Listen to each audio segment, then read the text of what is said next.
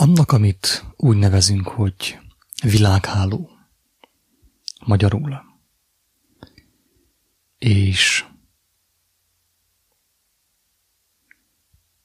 nemzetközi szóval, illetve úgy mondjuk, hogy internet. Óriási köze van ahhoz,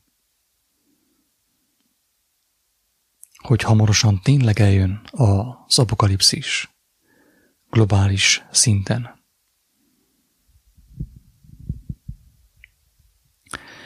És ennek egyik okozója a globális zűrzavar, ami be fog következni az emberiségre. És a globális zűrzavar az, ami gyakorlatilag a világ hálón terjed, a világnak a hálózatán terjed. És a világ háló által valósul meg. Mert a világhálón tud megtörténni az, hogy az emberek olyan információkkal találkoznak, amelyek még ha igazak is, nekik nincs rájuk szükségük. Vagy amelyek még ha igazak is, sokan nem érthetnék meg.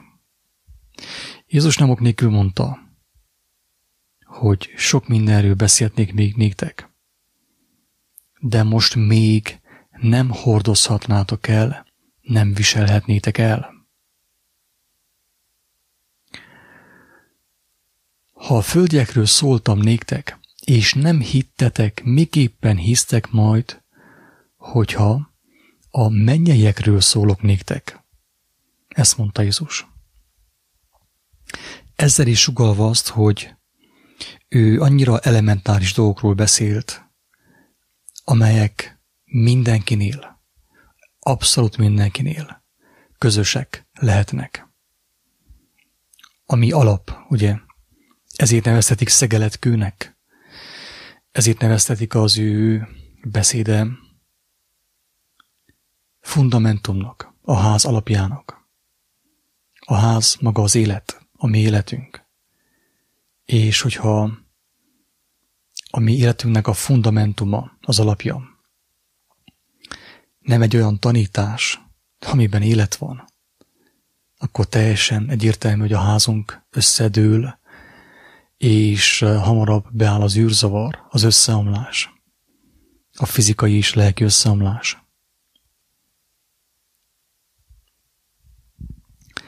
Régebb volt egy olyan felvétel, amelynek az volt a címe, hogy Istennek melyik arcát látod.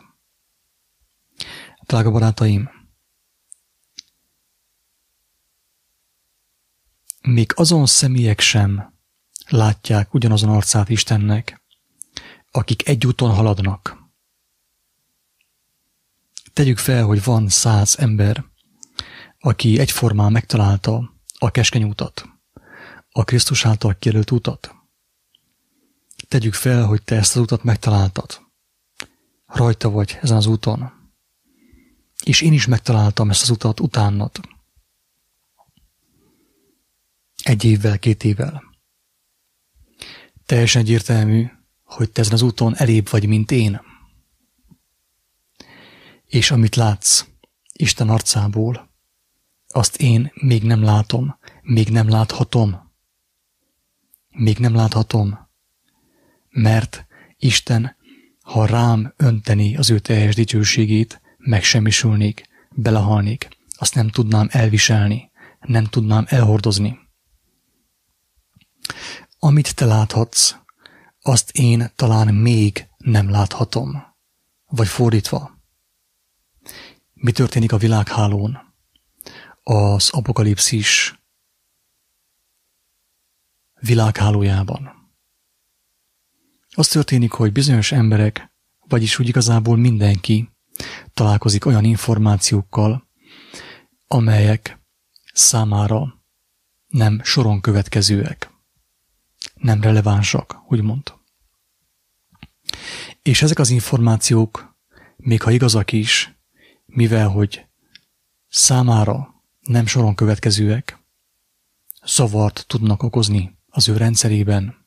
Ez régebb, drága barátaim, nem történhetett meg, mert a világot összekötő háló, a világnak a hálója, a sátán hálója, úgymond a média, nem volt annyira elterjedve, nem volt annyira sűrű, mint ma az internet által. Régebb is voltak ugye lapok, napilapok, hetilapok, magazinok, újságok, televízió és rádió. De viszont mindig a média mindig olyan információkat közölt az emberekkel, amelyek olyan jó híg mindenki számára szinte egyformán fogyasztható információk voltak.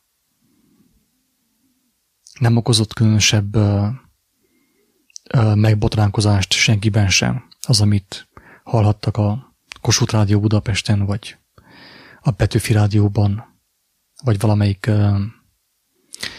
újságban, magazinban. Ez ma már nem így van. Mivel a világnak a hálója nagyon sűrű,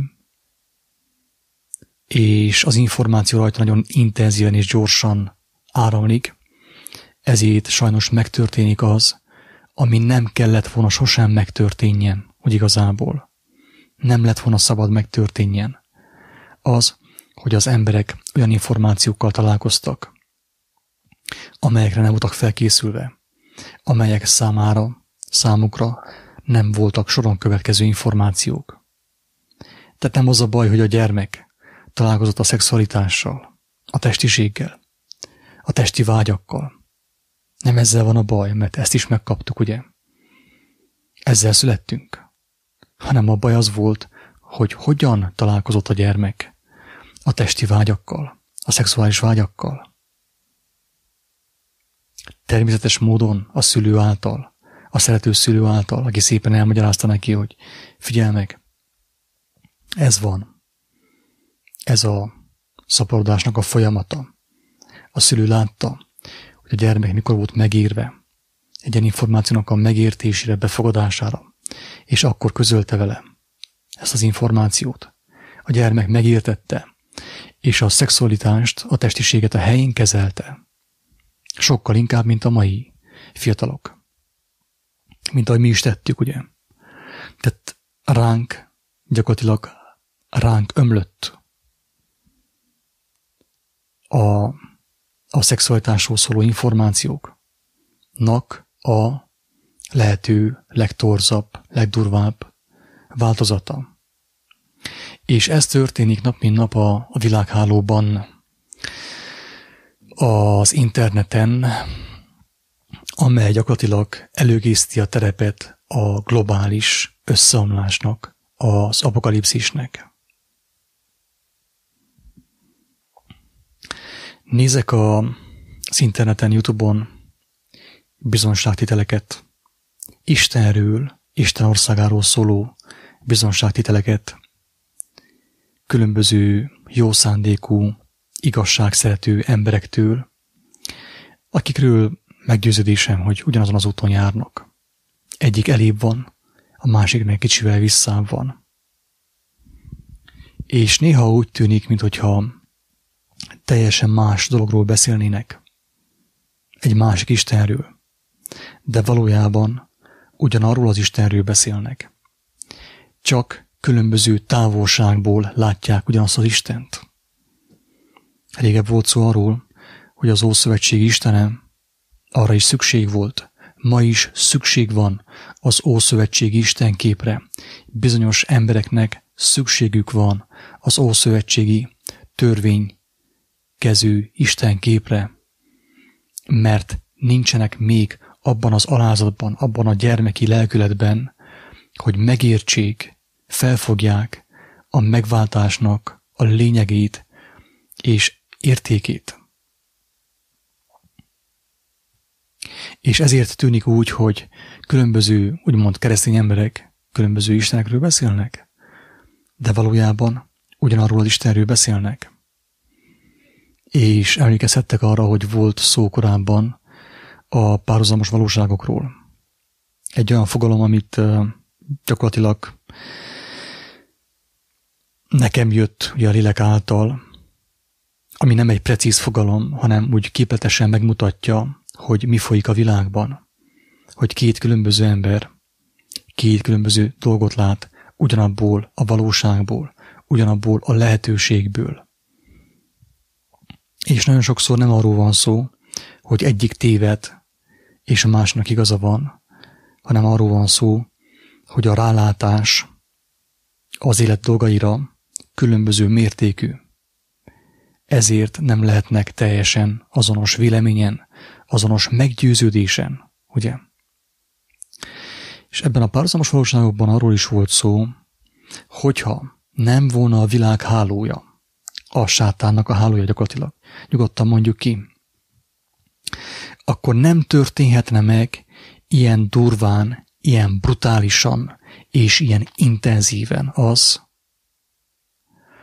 hogy az ember olyan információkkal találkozik, olyan látásokkal találkozik, amire ő nincsen felkészülve, vagy amihez neki semmi köze nincs.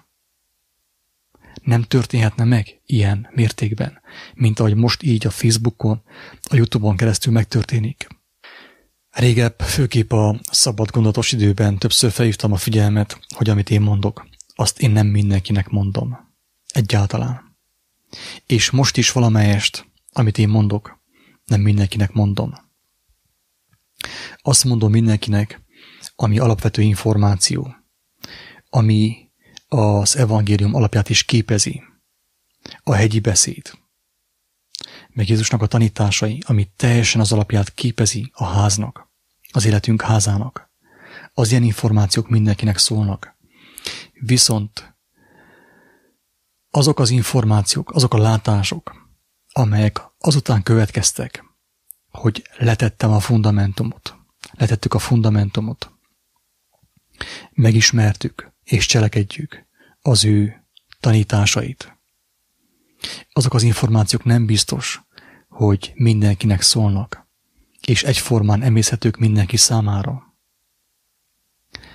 És ezért, ugye, talán ismételten felhívhatom a kedves embertársam figyelmét arra, hogy ha valamit nem ért abból, amit mondok, semmi gond nincsen. Nincs ő elítélve azáltal, hogy ő nem érti azt, amit én mondok. Nem biztos, hogy meg kell értsen mindent. Régebb én mindent érteni akartam. És egy idő után, miután kaptam is megértéseket, azt kezdtem érezni, hogy teherré kezd válni a sok megértés. És kezdtem vágyakozni abba az állapotba, abba a gyermeki állapotba, hogy hadd döntse el az én mennyei atyám, hogy mire van nekem szükségem, milyen értésre, milyen látásra van nekem szükségem. Ne halmozzak én a saját fejem szerint. Ne én döntsem el, hogy én mit kell mostan lássak, mit kell értsek. Én nem mindent kell lássak, nem mindent kell értsek. Ez a gyermeki állapot, drága barátaim. Ezért beszél Jézus az újjászületésről. Amikor a gyermek, amikor az ember, ugye, a megkérgesedett ember, a megöregedett, megsavanyodott, az életébe beleszomorodott, belekeseredett, felnőtt gyermekké válik. És azt mondja, hogy Istenem, én már semmit nem akarok tudni az ég adta világon. Gyere, költözzél be az én életembe, és te légy számomra a tudás maga. Hogy én nem magamtól tudjak, nem magamtól szerezzem meg a tudásokat. Ne én kapkodjak utána, hanem te töltsd be az életemet avval a tudással, avval a látással, amire nekem az aktuális pillanatban szükségem van. És evel az értéssel, evel a látással, látásmóddal, új látásmóddal, amit ajándékba kap a gyermek az ő édes atyától, teremtő atyától, nyilván arra is alkalmassá válik, hogy ne kívánja meg embertársától, se a szomszédjától, se az utitársától, se a testvérétől azt, amilyen neki van. Ne akarja ugyanazt megszerezni, mert akkor ugye megint beáll a versengés. Könnyen beállt a versengés. Tehát mi, akik utitársak vagyunk az élet útján, nem versenytársak vagyunk. Ha te elébb vagy, mint én örvendek annak. Viszont annak bizonyítéka, hogy te elébb vagy, mint én, az, amit Jézus mondott. Az, hogy te alkalmas vagy arra, hogy nekem segíts, hogy engem felemelj. Tehát annak is van egy bizonyítéka, hogy valakinek teljesebb az értelme. Vagy valakiben teljesebb a lélek maga. Tehát ezért fontos megismerni az alapot. Az alap az evangélium. Jézusnak a szavai, az ő tanítása. És ott már ugye látjuk azt, hogy melyik, tehát az ő szavaiból főképp azt ismerhetjük meg, hogy melyek azok a magatartási formák, viszonyulási formák embertársainkhoz, amelyek minket nem csupán megtartanak, hanem életre hívnak, folyton megújítanak. Tehát én a módszert, a magatartási formát, a viszonyulási formákat ismerhetem meg az ő szavaiból, az ő tanításából. És bekerülök abba az állapotba, abba a gyermeki állapotba, hogyha valaki elébb van, mint én neki örvendek. De viszont, hogyha azt látom, hogy ő elébb van, mint én, de kevékedik, akkor imádkoznom kell érte. Ha büszke, imádkoznom kell érte, mert ő csak azt hiszi, hogy elébb van, mint én. Tehát egy szó mint száz, ne felejtsük el azt, hogy úgy a világban, úgy a sötétségben, mint a világosságban vannak, úgymond, különböző életutak, mondjam azt, valóságok. A kockának nem ugyanazt az oldalát látjuk. Sem a keskeny ösvényen, sem a tágas úton. És ezért ugye szükséges a tanács a megváltótól, hogy legyünk hosszú tűrők, türelmesek, alázatosak, szelídek, megbocsátók, elengedők egymással. Mert nem biztos, hogy mindenki azt látja, amit te látsz. Van, aki még nem láthatja azt. Van, aki egyszerűen még nincs felkészülve arra, hogy meglássa azt. És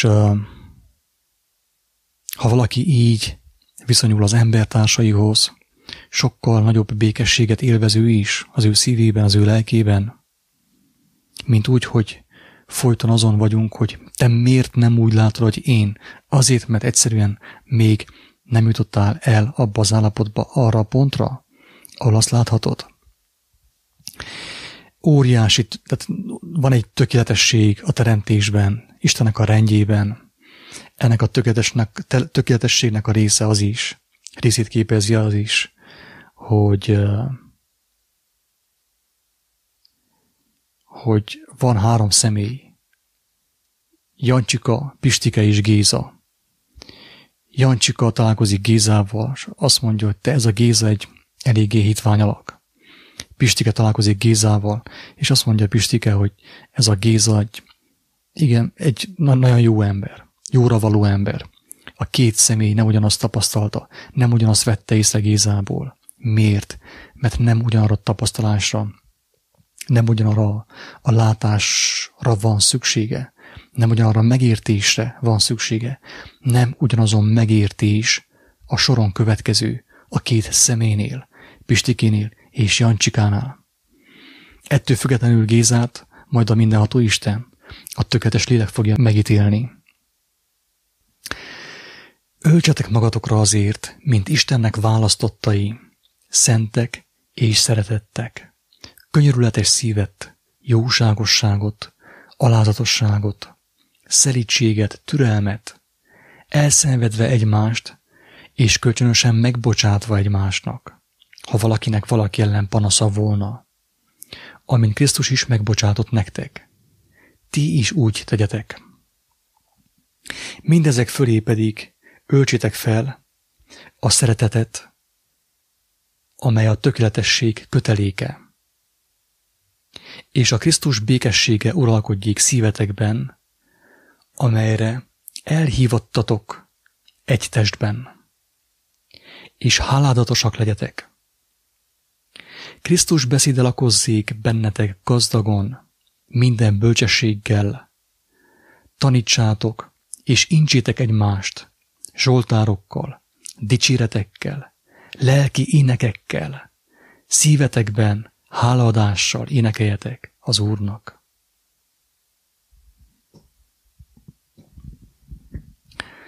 Tehát Pál barátunk nagyon szépen megmondta, hogy mi a megoldás, mire van szükségünk ahhoz, hogy elviseljük egymást, hogy együtt megmaradjunk az úton, nem úgy, mint versenytársak, hanem úgy, mint utitársak, mint vándorok, akik megosztják egymással az uzsonát, és mint sorstársak. Isten áldja mindenkit. Sziasztok!